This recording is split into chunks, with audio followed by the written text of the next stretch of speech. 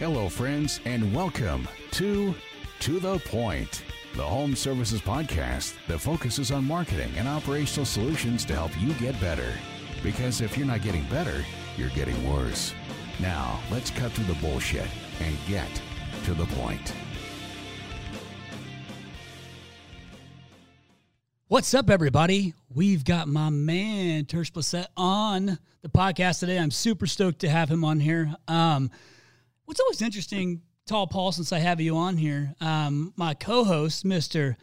Tall Paul Redmond. Tall Paul, why don't you start by how you're doing today? Because I really want to know, with that flannel shirt on, I know it's plaid, but you tell me, you look like you're feeling good today. Like, why don't you say what's up to our listeners and just share some of that, that ear to ear grin you got going on. I want to feel some energy out of you, bro.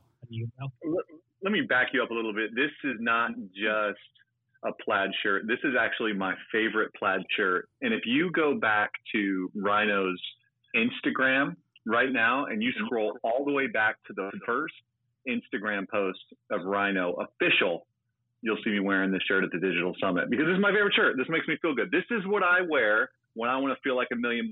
And I know they're not a sponsor of ours, but Gap, the tall section in Gap, you can pick up one of these bad boys. So this is my favorite shirt, and it's not flannel or plaid, but thank you very much. Yeah, no problem. Well, no problem. I mean, you look like you're just in a really good mood today. If I could give you one piece of advice, you might just want to hit that collar with a little starch. A little floppy collar. Yeah. Okay. Let's get to it. Pipe down, Redmond. You're getting a lot of control now. Okay. All right. I want to get to it because I got to introduce my man Tersh on the podcast today. Tersh, what's up, brother? What's up, guys? How are y'all? Good, my man. Well, I'm gonna tee this thing up real quick because I want our listeners to know who you are, because you're not just the pride of Effingham County High School. The Fighting Rebels. Is that what it was? Yeah, right? good Rebels. Fighting Rebels. Yep. Which is in what? South Georgia. That's where you're kind of from, South Georgia, right? Yep. Yeah. Savannah area. One of those Georgia gentlemen. But Tersh and I met at originally at a CEO Warrior event up in Jersey, and which is a group he's been a part of, which you're also a mentor within that group, right? I am. Yep. Right. Yep. So, and a lot of it comes from your history in the trades and like the things you've accomplished in the trades. Well, the purpose of this podcast is to touch on that, but you do it in such a unique way, which is what has intrigued me, because you have this like remote service model. So the name of this episode being, can a remote service company really work? I think you've proven that it can. So I've never had this come up before until you and I talked about it. So it's always kind of had my wheels spinning, because we work with so many contractors across the United States and Canada, and I don't know of one of them that's a remote company. So cool. So I can't wait to dig into this and have our listeners. I mean, you never know, dude. Like, you might set a trend here, bro. Like, I don't know what can come from it, but I've got my feelings on it from the little amount that I know on how it actually functions, but I cannot wait to dig into this with you. So what I want to do to tee this thing up and is just to have you share a little bit of your background and your history and kind of your come up. And I'm always interested to hear how everybody gets into the trades, because I feel like more often than not, a lot of people didn't mean to get into it, and now here you are, kind of like myself. Like, I had no interest. It wasn't even on my radar to get into this super sexy industry called heating and air conditioning and plumbing and electrical. But I'll be damned if I'm not here 12 years later. So, dude, if you would share the story on how you got into the trades and a little bit of your history, just so our listeners kind of have an idea of why, you're on this podcast. Fire away, brother. Yeah, absolutely. So first off, I appreciate y'all having me on the show. I'm super honored, totally. And to follow up some of the guys that have already been on the show, that's some big shoes to fill. You got your work cut out for you, brother, but you got it. Yeah. No pressure. No pressure, right. So I graduated high school in 2002, but I joined the military in December of 2001. So right after 9/11, I actually joined the Air Force. I was a TAC P, and so we called in airstrikes. And so it was life expectancy typically, back when I was in, it was about 18 months for that career field. And you thought that sounded like a good idea? Oh, it sounded like an amazing idea, especially since I only missed 3 questions on the entire ASVAB. So I should have been sitting in an office somewhere, but instead, I don't know. I signed up for the worst career field ever. I mean, it's not the worst. It's just the least likely to survive in the Air Force. Anyway. Now, so you're married to Julie, but were you and Julie together then? No. So she's from Columbus, Ohio, and we actually met. Yeah. She went to the Ohio State University, but she was down in Savanah training for the military. She's in the Air Force. She's in the Guards still, and she's been there for 12 years. She's a captain.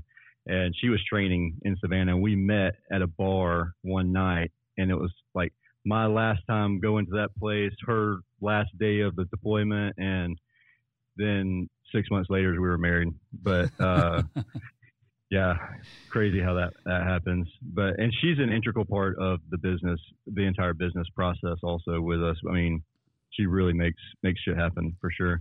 But anyways, I got out of the military.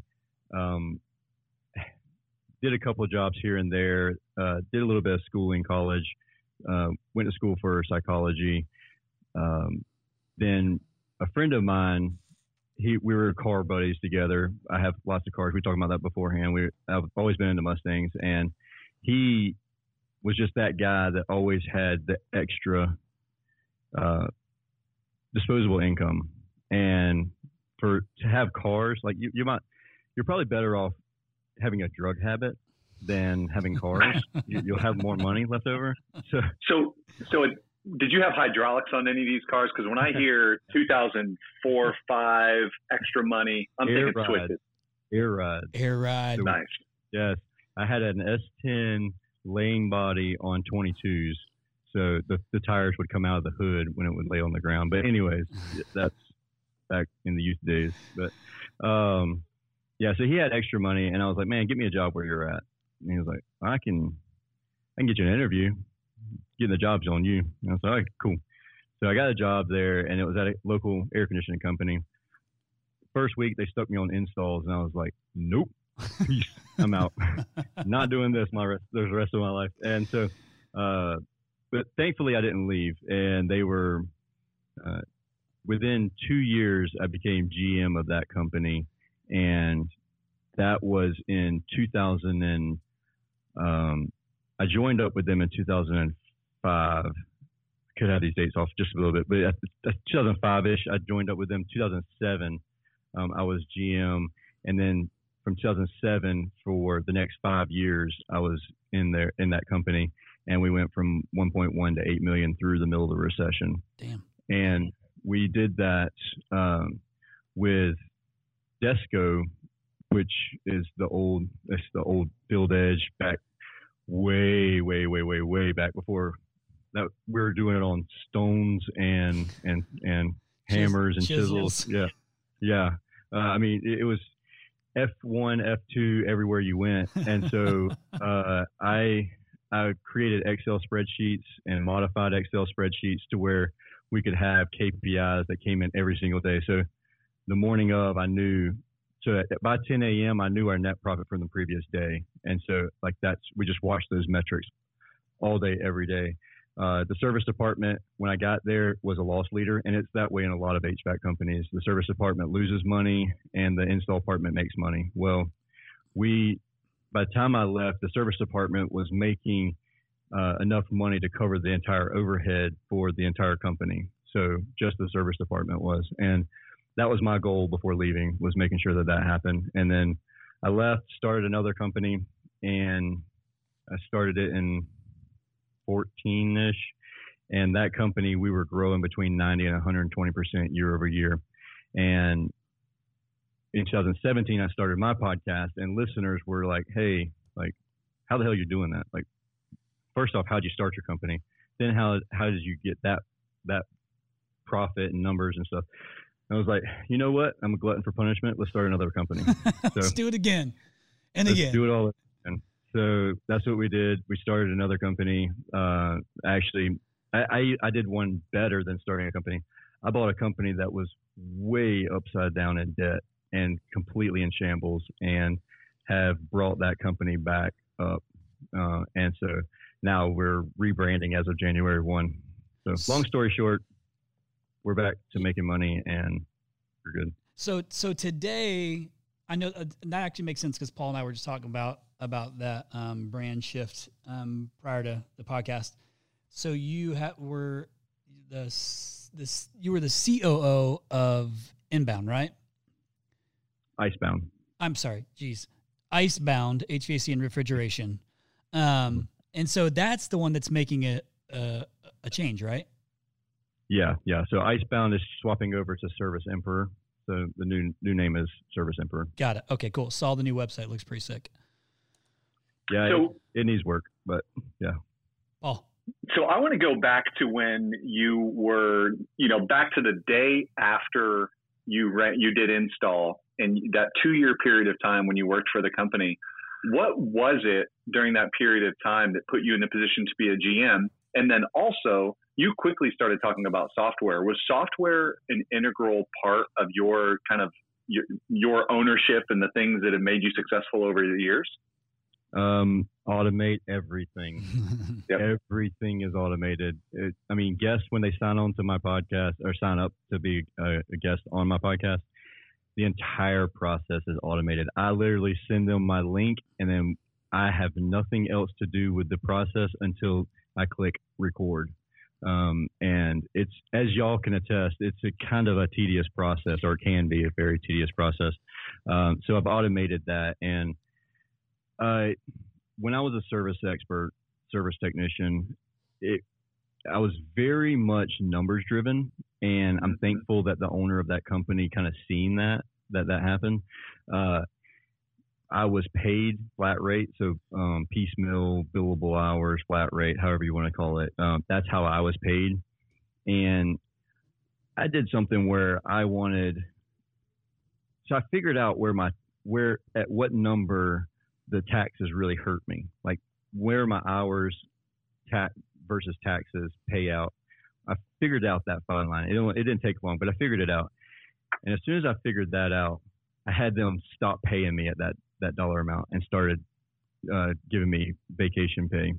And so every single week, I think it was 54 hours. Once I billed out 54 hours, everything else automatically converted to vacation pay.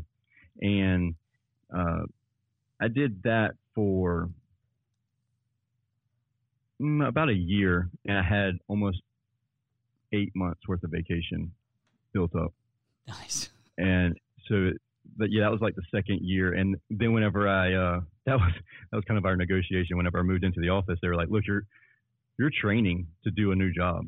You're an amazing tech. You're our lead tech. You're making the most revenue. You have the least amount of callbacks. I averaged 3% callback. I knew my percentages. Like I watched my own KPIs. And said, we're going to lose a valuable asset. And it's the same thing that I preach to everybody that asks me, like, what kind of pay raise should I be asking for when I move from a service expert to a service manager? I was like, well, if it was me, I'd give you a pay cut because you're no longer you're of no value to me anymore. You were valuable in the van. You're now, you have no idea what you're doing. Not a clue. Not to mention, we're probably going to lose 20%, 30% of our workforce because whenever you go to work for your friend, when your friend becomes your boss, it gets really awkward, really hard. And so if you didn't start that relationship out that way, it's a tough conversation to have. So that was my negotiation. I lost all of that vacation pay because he spent the next year training me and sending me to Seattle to a coach out in Seattle. And I went out there several times, and they really harped numbers with me. And I was like, oh yeah, I'm in heaven now, because I knew there was something out there, but I didn't know what it was. I knew it had to be better than what we had. And we had been paying $60,000, $70,000 a year, or they had been for 5 years previous to me even being there for this coaching organization, but nobody was implementing it. And I was like, so you're telling me that all I have to do is implement everything that y'all are saying and then create, like, there were some things that were like the gaps need to be bridged. Like I didn't know it, but I was very much an automation freak back then. And so it was like, why am I adding information here and I'm adding information here? Yeah. Yes, it was Paul. And I knew it. I knew it. Like, it was very much so. It was like, you know what? I'm going to create an Excel spreadsheet that bridges all three of these. So all I have to do is every morning put this information in. And so then, you know, I don't blame them at all. They're very intelligent and they're very smart for what they did. But they took my Excel spreadsheets and they sent it to all of their other people. And they're like, y'all need to start doing this. And I was like, yeah, cool. I've seen them. I've seen your Excel spreadsheets. So that's how far they got around. And you did an awesome job. Well, it's one of those things where it was like, I was young. I don't know, 21, 22, something like that. 23 maybe.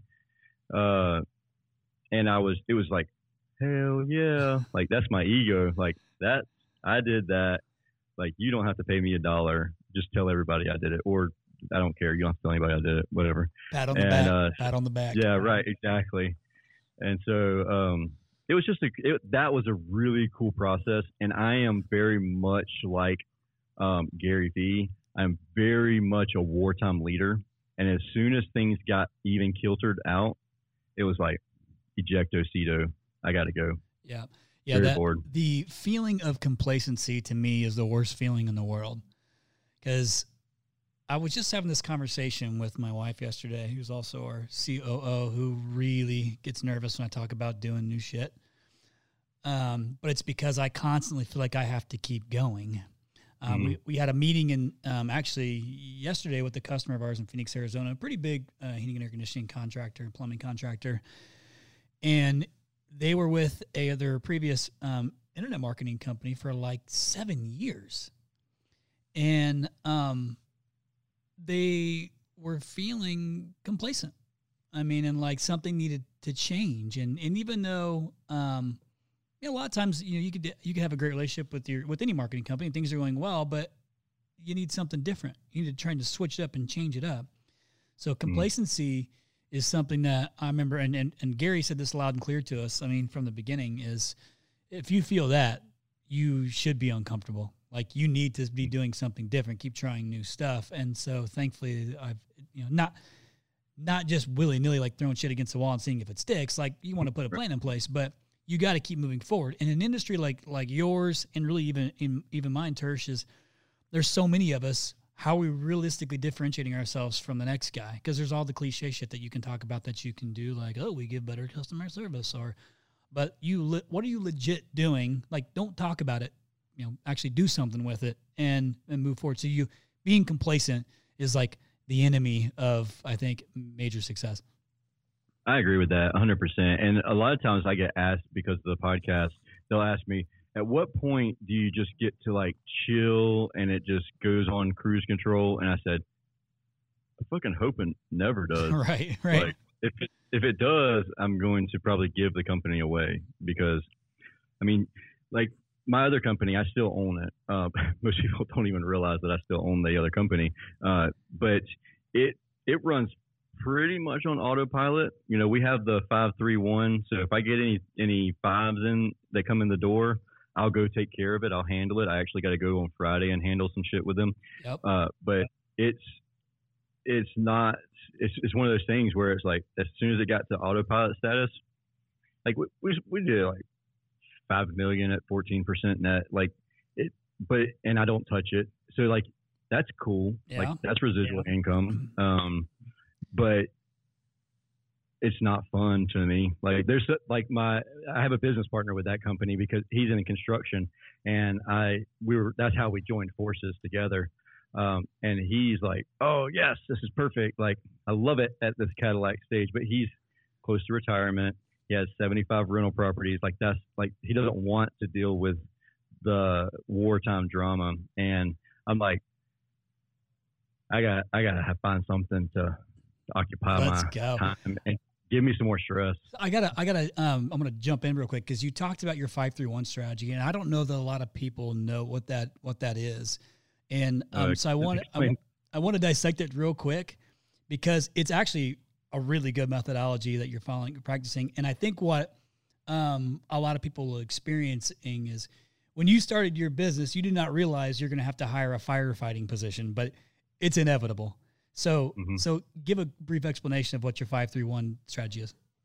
Okay, so 5-3-1, there's something that prefaces 5-3-1 that I do also, and if someone calls me or reaches out to me with a problem, they must also provide 3 solutions.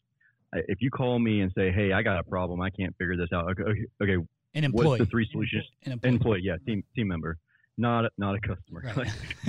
They're like, "You give me the solution." Yeah, so a team member, they'll call me and say, "Hey, I can't figure X, Y, and Z out," or "What's the process on this?" And I'll say, "What's the 3 solutions that you've come up with so far?" And they say, "Well, I haven't come up with any." Click. Like, I don't even say, "Come up with more and call me back." I just hang up on them. And they're like, "Bye, the Felicia." first time it happens, they're like, "Hey, I think we got disconnected." "Yeah, we did." Click. And then they call back again, and then they're like, "What in the world?" I was like, "Don't call me back until you have 3 solutions." And they're like, "Okay." So that does away with 99.9% of the crap calls where they just want to call and chat. Right. So then this is where 5-3-1 comes in. If they send me a text message, because that's the absolute best way to get in touch with me, with my team, is through Slack or text message. Most of the times I won't Slack, but they'll just preface it with, "Hey, this is a 5, level 5, this is a level 3, or this is a level 1. If it's a level 1, it's pretty much like, "Hey, buddy, how are you? What'd you have for breakfast?" type stuff. If it's a level 3, it's something that I'll handle the same day. I'll take care of it, but it's not like super urgent. I don't need to stop. Like if I got a text message right now in the middle of our interview that said level 3, well, I'd respond after the fact. I would, go let them, hang out with them, call them, after we got off the phone with each other.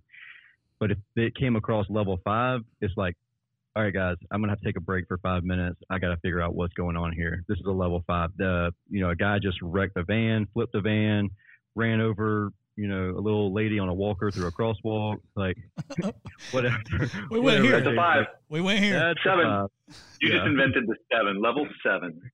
Right. This is a PR nightmare. Yeah. I want to go back. You mentioned your company that was running $5 million in revenue with a 14% net. I think I got those numbers right. Tell us about that company. I think our listeners want to know, what do you mean by having this company that runs and operates profitably that you don't have to touch? Tell us about that. Oh, that's top secret. No, I'm just kidding. All right. Next question. Is this where you just disconnect? This is where he's like, "Okay, click." Oh, yeah. It's like, "Oh, bye." Bye. New phone. Who dis? So the biggest thing with that company is, okay, so I don't think I said this. I have 2 HVAC companies, electric company and a plumbing company. They're all direct competitors with each other. And I do market research between them all. In the same market. Exact same market. One is a brick and mortar, like 100% traditional everything, like white vans with just the wording in the writing on top, the back of it, like legit traditional air conditioning. That's the one that is $5 million. It's like the white beer can. It just says beer in black on it. Exactly. I mean, it's just like that, but it's in green and blue. Perfect. And the traditional colors, yeah, exactly. Only thing that would have made it better if I did it in red and blue, but there's plumbing too, so we left it green. But that business model is very, very high volume, low margin. So watch every little thing. You don't get new uniforms every year. You don't get new vans every year. We pay cash for, $10,000 vans. You're going to use the cheapest of parts. You're going to catch 12 to 15 service calls a day. Average ticket price is like $125 per average ticket price. Whereas, Icebound, their average ticket price is $875. And then they catch a max of 3 service calls a day with the option for 2 more if the service expert accepts them. But those 2 calls are, the client knows we charge an additional $100. The $100 goes directly to that technician's family because you're taking them away from their family. If you're willing to pay the additional $100 and they agree to catch the call, then we'll come out there tonight. So completely different mindset.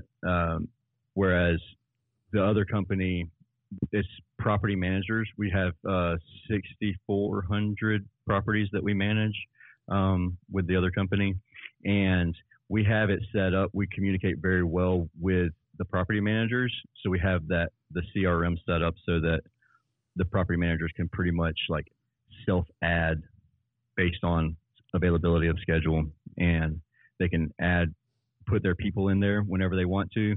And then we have the office people, office girls, and they will keep following up. And, a lot of stuff's in the cloud. It's not like Icebound or Service Emperor where we're 100% paperless, but we did a lot in the cloud. So because you've made it super clear, you're very analytical and metrics driven. Is this the reason that you were in the beginning thinking like, yeah, I can certainly make a remote company work because I just need to follow these metrics for accountability, and I can follow the metrics to keep track of everything that's going on. Was that like the guide into that, like that thought process of being a remote?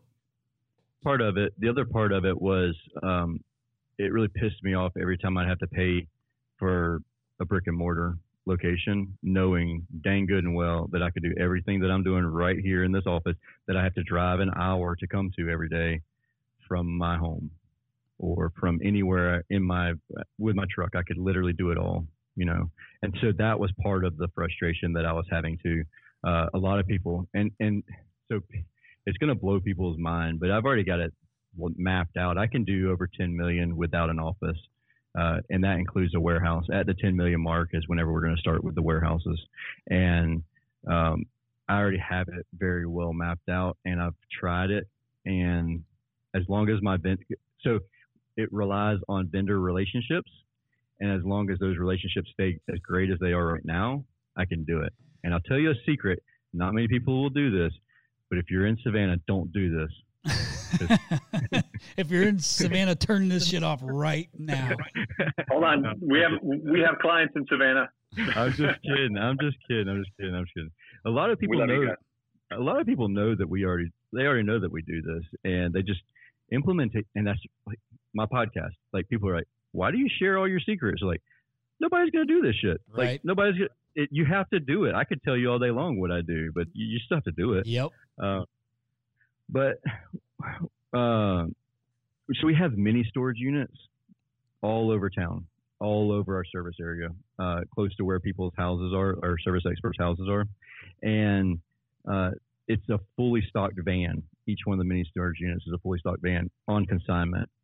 So every week they're restocked. And so the guys don't have to go to warehouses. They don't have to go to the supply house. There's a mini storage unit right there. They use the inventory management program that is online. It automatically reorders or notifies the vendor that the part was taken out of their warehouse, or it was taken out of the service tech's van, so they know that it's getting ready to be taken out of one of the local warehouses or mini storage units.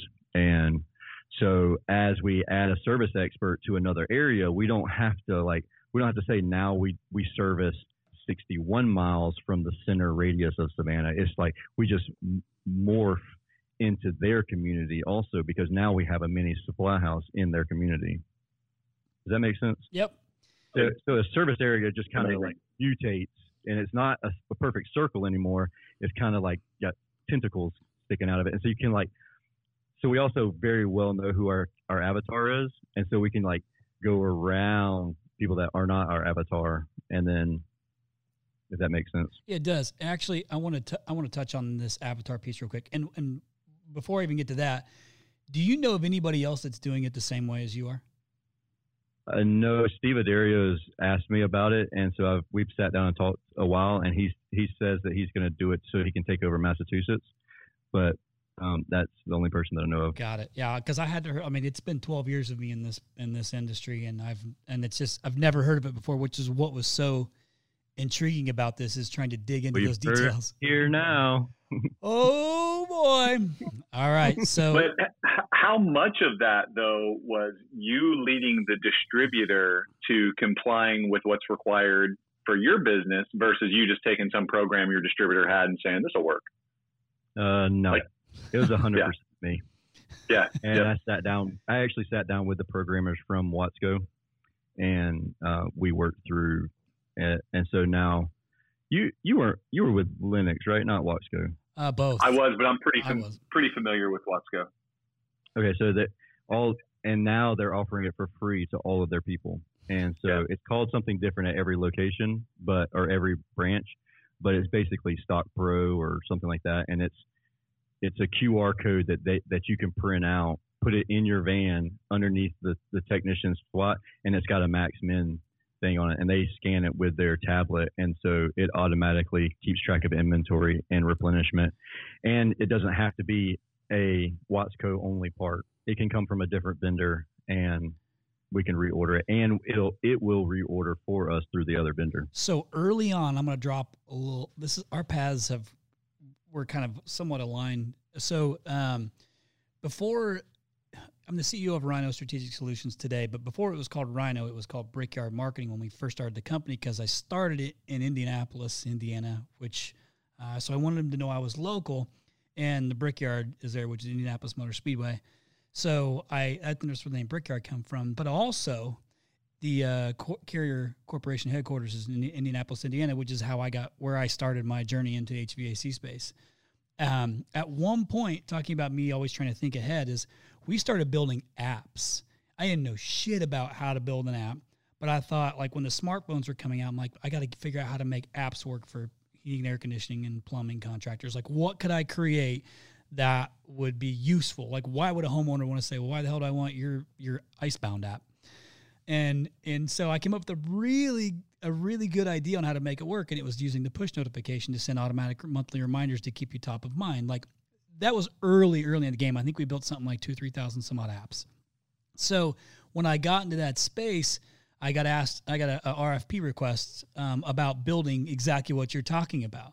Was taking it to that next level of, hey, how can we use this to, pull in schematics for, so your technicians can be in the field and use this. I'm talking, this is probably like 2012, maybe? SmartAC.com, SmartAC.com. If you haven't heard of it, you better find out. If you haven't implemented it, you better check it out. You have to get started doing something. 2024 is going to be an absolute battlefield. What are you doing differently than your competitors? You need to make sure that your memberships are sticky.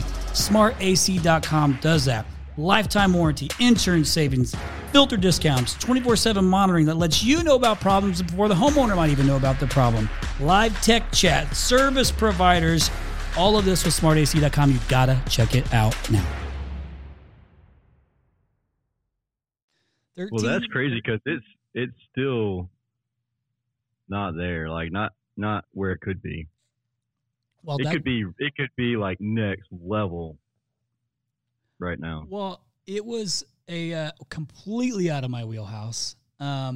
Naturally, though, I'm like, I can figure this out. Like, I'm going to get this thing squared away. So I started trying to find a partner, like an app development company that was far beyond us, because it was going to take a lot of bodies and a lot of time to accomplish it. And it's really hard to give an RFP when you have no idea what the hell you're getting yourself into. So it was going to have to be one of those agile deals where it's ongoing. You build it, you add, you build it, you add, you fix. But I ended up passing on the deal because it was way out of scope for me. And it's and I've seen like different variations of these roll out and different, and people will still come and ask me if we're building apps, and we don't anymore. But they'll ask me, people will come to me and say, I got this great idea about this. I'm like, it already exists and people are working on it. Like, you got to know what you're getting into. It would, and I actually thought that the virtual reality side of this thing was going to somehow play into this like space too. I don't necessarily know where it's going. I've seen some cool stuff, some stuff that like I'm not like super impressed by, but like I think there's something there. I don't know what it is, but I wonder if this stuff's all coming from trying to solve the same problem. Yeah, it is, and it's. I think what it ultimately stems back to is technician shortages and managing people in general. Efficiency, and so for me, I cannot afford to lose a technician or a service expert because they're at a supply house and they get poached. Yep. That's one thing. That's a big thing. we have a very strong culture. We actually give the guys a gift card every time they come to us with where another company has come to poach them, and they've said no. We're like, hey, here you go. Here's cool a gift card. Yeah, and so I mean, we have a really cool culture like with that type of stuff. But and then you say, give me the name and the number of this person that poached you.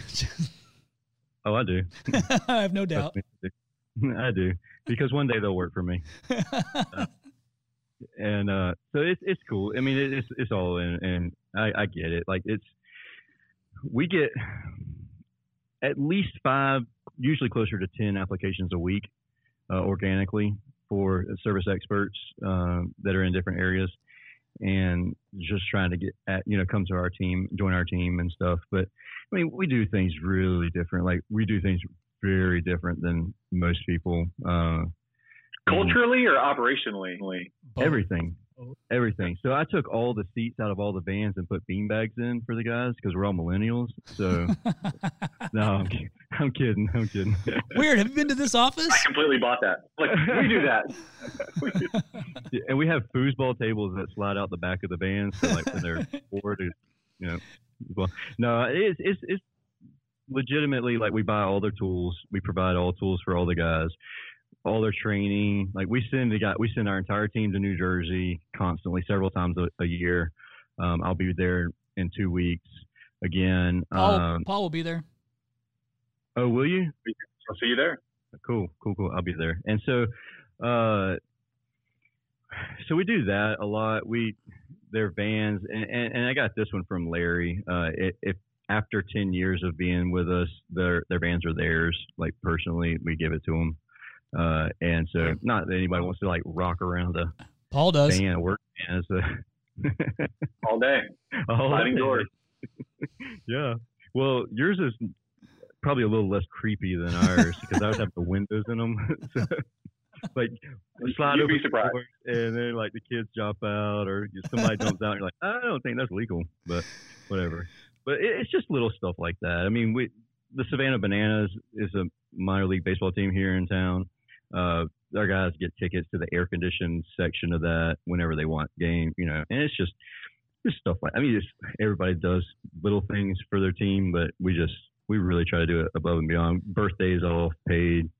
So the problem is I've had this conversation before, and there's so much that we do that nobody else does that I forget that we do it. And then whenever they come on board, they're like, what the hell? Like, why y'all do this? Why are y'all doing that? Like, why are y'all giving this away? And so, but we wouldn't be able to do that stuff if we didn't watch the numbers too. Yeah, sure. So it's still a strategic move. So, which makes perfect sense. You have to do that. We bought into the virtual reality stuff too. So we got a lot of green guys that we had one guy that was a diesel mechanic. And then within a month he was able to catch maintenance calls. So cool. And that's what's so cool about the virtual reality stuff. I've had the opportunity to look at it, and obviously I don't know shit about working on air conditioners or furnaces, but I've been able to at least tinker around with those things, and it is pretty damn cool. Like, it's pretty neat. And I thought at one point about, maybe potentially investing into something like that with somebody, or just me maybe helping with capital or something like that. But because I was intrigued by it, but it is cool, man. Like, I think it's pretty interesting. Yeah, it's definitely growing. It needs some growing to do. I interviewed Doug, the founder and CEO of Interplay, last week or week before last. Really, really great people, and they really are interested in improving the program. And so like 3 years ago, they said it would take like a month to 2 months for a program to be like just started. And it would take like 6 months to a year to actually create the whole course. Now they're pumping out the whole course in a month. So like they're bringing on more trades and everything. So it's a really cool concept. And it's like anything else. It's just growing super fast. Paul, you had something I could tell. You're itching to say something. Yeah. So you've got me thinking, this whole like micro distribution thing you brought up earlier has me thinking about the future of contracting and just the future of the industry. It's not new that a consumer can buy a part online and then call around and have someone install it. That's not new. And either is the response of contractors, or like, well, we're not going to warranty the part. But the reality is, like, those worlds are colliding. E-commerce, and what we do, right? What's your stance on that? Not necessarily your stance, but what's your perspective or thoughts around that world, how to be prepared for it when it comes? If somebody's purchased a part online, call me. My number is 912. I have no problem at all. So there's a program called My Easy Install. Chris Rush, he developed it.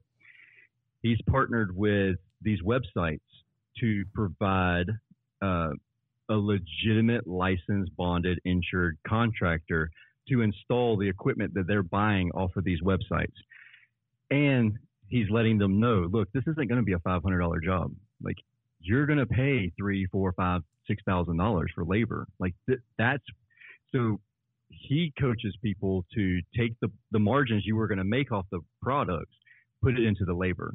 Like now it's like, okay, and the miscellaneous materials and that type of stuff. And so there's a lot of stuff that people don't take into consideration. Did they even size it properly? Is the old system the right size for the house? Like, was it sized properly when it was installed?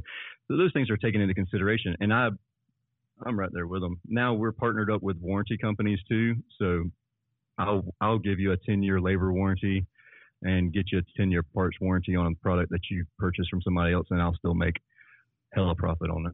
So I want to ask. Got it. I want to ask this quick question too, because I don't want to skip it, and we're kind of starting to segue into something else. But we've talked about all the unicorns and rainbows of the business. Like, what's some of the cons you've had to come across? And it could be something that's you've taken and turned back into something good. But let's talk about like you're like shit. Like this is something I got to figure out. Like, so share some of those too. Yeah, totally. So accountability and culture. Yeah. You don't have the office. You don't have the guys in the office every single morning, sitting around the table, filling out the invoices from yesterday, shooting the breeze, creating that camaraderie. So you have to be very intentional. We have a monthly breakfast where we all come and hang out, and I pay everybody for like 2 hours to come and basically build that camaraderie. That's something that I just have to bite the bullet and pay for the breakfast, which is always hundreds of dollars, and then pay the payroll for everybody to not be making money, lose the revenue from them not working, and it's just an intentional, side of things. That's the biggest thing. But we do Zoom all the time. Like we have every Thursday morning at 8 a.m. we Zoom, and so we're the guys. I mean, we all see each other constantly. We all communicate constantly. It's just a different way of communicating. And so, like millennials, we all got the bad rap of not wanting to be on the phone anyways, not wanting to hang out with anybody anyways. Like we want to be on our cell phones. So like we just like kind of took it and ran with it. We use Slack and we communicate with Slack, the communications program and or app. And so we're able to track stuff, and so it has different channels, and we're able to track whether it's a marketing question, install question, whatever. And so that's all. We've kind of overcome those challenges, but that's the same challenge that anybody that I talk to about it, they're like, how do you build camaraderie? Like, how do you know that so-and-so's family's having issues? We talk constantly. You have to be intentional in talking and communicating through Slack, and it's easy to overlook things too. Whenever they're only on Slack or something like that, it's easy to scroll past something that's like, oop, we missed something. We should have really dove into that. But right, kind of being intentional with that. And then my wife, she's always really big on checks and balances, and just watching and making sure that. And another thing is like we have the red, yellow, green. And so like after a few minutes of being on a service call, like if it's been 30 minutes or an hour and there's no check-in happening, she's on the ball, like sending the little emojis that's like red, the red light emoji, red, green, yellow. And she wants the technicians or the service experts to check back in, and they'll reply with whatever color they are. And if they're yellow, like I'm getting on the phone, like, hey, what's up, buddy? Like, what's going on? If they're red, it's like, I'm on my way to you. Like, what's going on? Like, because they're red, that means they're ready to punch somebody in the throat. And so it's time to go help them out. Yeah, which is kind of like your 531 deal, just on the use it a different way. Yeah, it's just the reverse aspect of it. We're trying to pull information from those guys, that team. Yeah, so I figured out the gate like culture be one, because culture. But I mean, listen, like culture is, since you consume Gary Vee's content, and Gary Vee's a partner of ours, the largest part of their company is their HR department, because they're a people company. And culture here is something when we go back and we have people come in and just kind of consult with our employees, always find out like what's good, what's bad. You always do this thing called right, wrong, missing, confusing to understand like where we're at, what needs to change.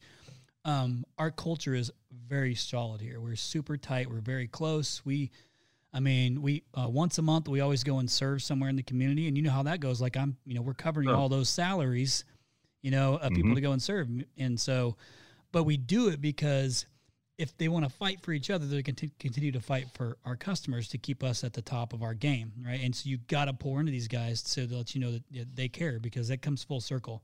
So those are things that you have to do. So I was wondering how remote, like the cultural aspect of it works. But you're right, like with Zoom, which is like a software like we're using now that you'll see on our YouTube channel, is you can still see everybody, and so when they talk, you get that face-to-face interaction. No, it's not the same as you physically being together, because the energy is a little bit harder to feed off of, but you're seeing each other and you're talking, and then you get to meet once a month. So I don't think it's as far out there as it may have used to have been, because you have some of this new technology. The flip side of this too is culture gets difficult even when you are together. So yeah, sure. So if you figure out the processes that work beyond just like gift cards here and there is cool, but you also gotta. I think the answer is if you genuinely care. Yeah, I'm not talking fake that shit. Like if you genuinely care, that comes across to people. The simplest things can go super far in letting them know that you care about them, which then keeps your team tight. So I want to, just for the sake of time too, I want to get into this last piece of it as well. I'm going to shift gears for a second and talk about your podcast, because what's that? I said go. Okay, cool. Go ahead. Sweet. So one, I want to just say thank you, because when we were considering, finally moving this podcast forward, I reached out to you for a lot of help. And you graciously were like responding to my texts and my messages and all that stuff, and trying to give me advice, because you've been doing this since 2017 for the trades as well. So, and I've listened to so many of your podcasts, and they always have such good feedback. And part of it was like a motivator for me to just like, if I was having the same conversation, I can't remember if it was with James Orsini from Gary's Vaynerchuk's old CEO or who it was, but I was talking about how, it was Ken Goodrich from Gettle. That's who it was. Okay. So I was talking to him about how I've had all these conversations with various sizes of home services companies over the past decade, and I wished I could share some of these backroom conversations I've had, because so much good shit comes out of those conversations. Like they're dropping bomb after bomb, and I'm like trying to take mental notes, but my ADHD kicks in, so I can't remember shit except that I had a good time. But I wanted to offer up the same thing, but listen, I've given hundreds of keynotes and breakouts and things like that through the years.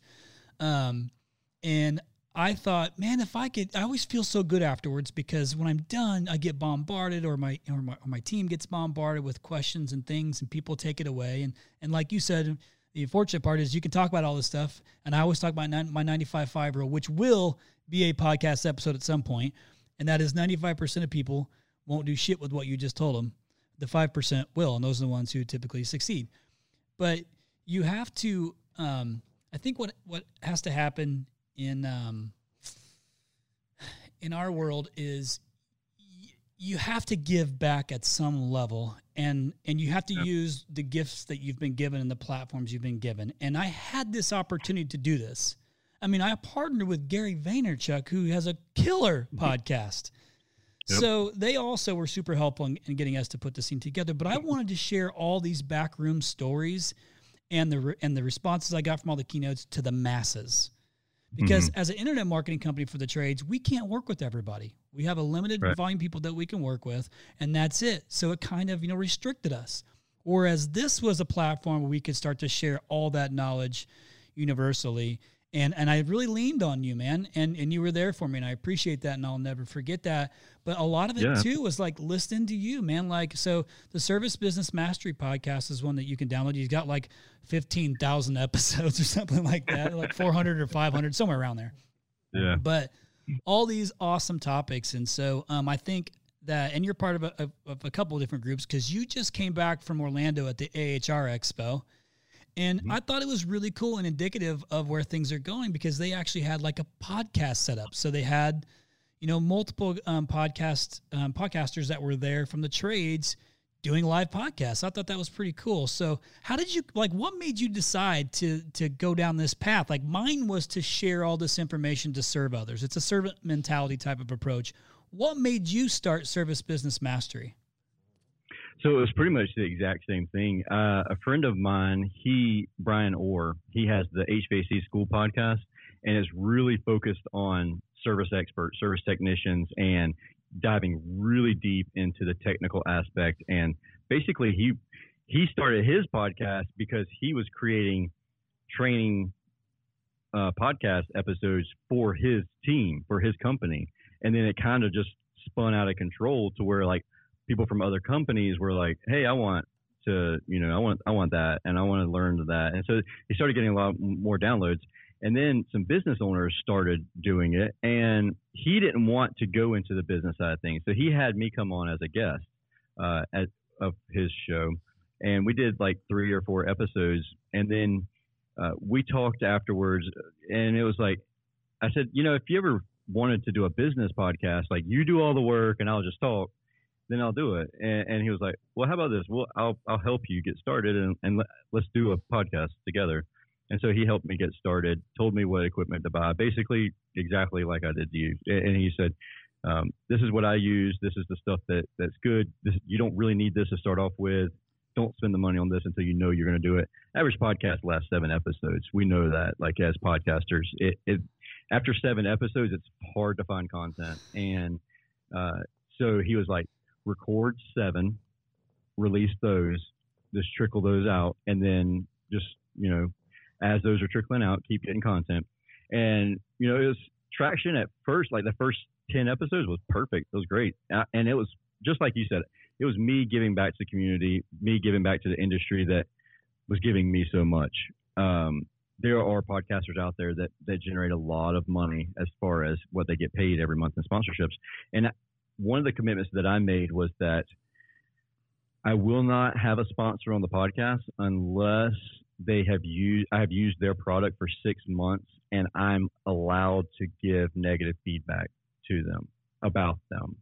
If something bad happens, I'm allowed to say this happened. I'm not going to do anything any slander or anything like that, but I can't sugarcoat everything. And so that has restricted me from sponsors. And and so it was like, okay, fine, I'll do this on my own. And so I really had to create a schedule personally to where it got to where I was, the day before I was supposed to release, I was trying to find content because I was trying to build the company so much so. But now for the past 2 years now, it's been every Monday and Friday I work on my business, not in it. And then every Tuesday and Thursday I network. If networking is available, I network on those days. Wednesdays are podcast only. And what it does is it allows me to say no to everything else. So with that, now it's very intentional. And I've gotten, so now that we're ranked, we're in the top 100 of we're in the top 25 of business podcasts. And we're in the top 120 for entrepreneurial podcasts. And so now we have booking agencies.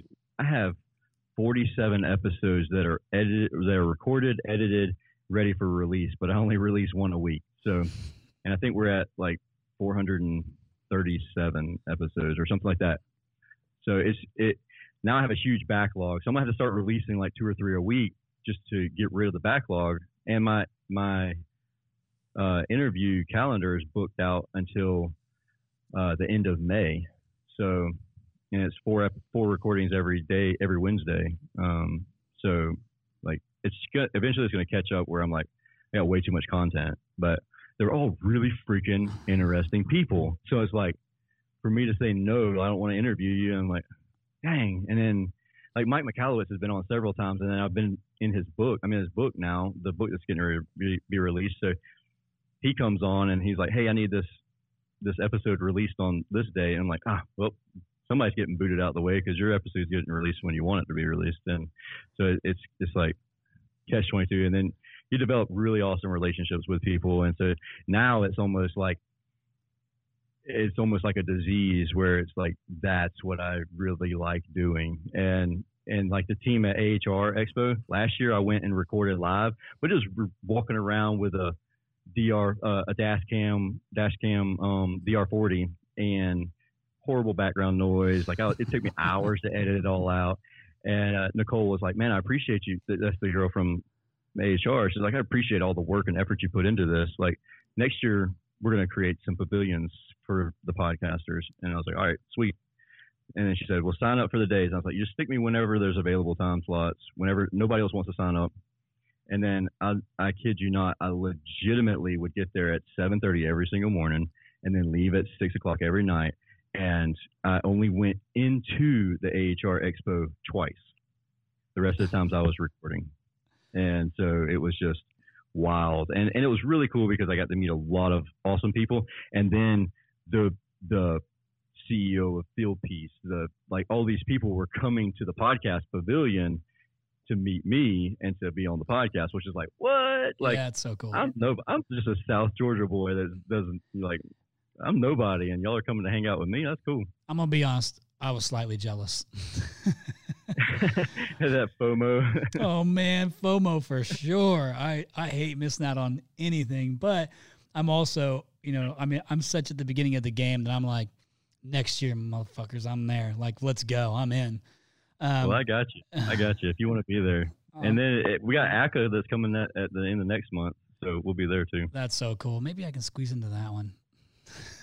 Yeah. Tersh, so I listened to how you plan your weeks out, and you have a lot of intentionality. I got your email back today that said, hey, I only check my email twice a day. Like, you are obviously a student of personal development, time management. Who are some of these resources? What are you reading? Who are you listening to? Like, who's helping you frame your professional life? Ari Mizell. Have you heard of Ari Mizell? He has. I have not. He has the book called Replaceable Founder. So basically, how can you replace yourself as the founder? And it's tons of automation tools. Like, I don't know if people realize or not, but we post about 200 times a week, and it comes from about 1 hour on a Sunday. And so I'll spend about an hour to 2 hours on a Sunday creating content, editing content, reading content that I want to share. And then I use Zapier, and that shit just flies. And so I got about 200-ish posts every week. And people are like, man, you're posting while you're sitting here talking. How rude is that? I was like, what did I post? Like, I don't have a clue what I posted. Like, the biggest thing with that is you have to make sure you're replying to people because it's posting so often that they would say, I commented on your post, but you didn't reply. Like, yeah, then you sound like an asshole. Yeah, for sure. Yeah, exactly. Yeah. Well, listen, man, I know you gave me a ton of time, and I appreciate that. And I want to be aware of your time because I know you're a metrics dude, man, and you're driving to different hours and times and things like that. So I had a couple more questions, but I guess we're just going to have to be continued some of this stuff. But I just want to say to you, brother, man, I like you went out of your way to be helpful to us to help get this thing launched. We've seen some really good early success with the podcast, and man, I'll tell you what, it feels so good when I get emails or text messages or Facebook messages or Instagram messages from people saying, hey, I heard this and it did this. I had somebody send me a message yesterday that they listened to our interview with Jens Pulver, who was the first lightweight champion in UFC, talking about his story of overcoming adversity and domestic violence and things like that, and saying that it was making her cry. And then she got some, some advice from it. And like, that's why we do it, right? Like it's no different than at Rhino, when I get a customer that says, hey, you guys helped grow us 1.8 million this year. Like, there is no better feeling than getting a testimonial because that's what you're doing it for. You know, our motto at Rhino is we exist to grow your business, period, because that's it. That's the only reason I have a company. There's 90 plus people here is on this team is to grow our customers' business. Well, this podcasts are no different. And you were very influential on that for us in the start of this podcast. And I want to make sure that's super clear, brother. I appreciate it, bud. Yep. Anytime I can help anybody, I'm more than happy to help. So again, quick plug on Tersh's podcast because it's ridiculous. And if there's any topic you can think of, he's probably already covered it. So it's Service Business Mastery. I did know she just switched up the graphics a little bit on there. But you got to go download it. There's he's got 400 some odd in there. So I guarantee if you subscribe to his and you go back through it, you'll find something you want to listen to. I've listened to a ton of them on plane rides. So I appreciate your brother. You've done a fantastic thing with this remote methodology of running the business. Clearly it's successful and it works. So hopefully the listeners got to take some good stuff away from this. I know they will if they listen to it in its entirety. But like we talked about, you got to do something with it. So ambition without action is useless. I always like to throw that in there. So again, appreciate your brother. Paul, do you want to say goodbye to our boy Tersh? I want to say goodbye, but I also want to mention I don't like carrying debt. I don't like debt at all. And I owe you breakfast. I offered once to chip in for breakfast it was either your team or maybe the Rotary. and that date came and went. So I'm on the East Coast. I would love to come down to Savannah. I'll bring the fam, my kids, your kids. Let's do some brunch. All right, buddy. Sounds like a plan. Just make sure you get the top filet mignon, top shelf. Just make sure you go all out. But, Paul, do not use your Rhino card. You hear me? All right, everybody. Yep, deal. Everybody, thank you so much for listening again. And, again, we're so grateful to have Tersh Blissett on this podcast. Make sure you check out his podcast because he drops bomb after bomb in them. We appreciate you, and we will see you on the next episode of To The Point. Peace. Thank you for listening to The Point. We hope you enjoyed this episode. Please consider leaving us a review in the App Store. And don't forget to share with your friends. Till next time, kick some ass.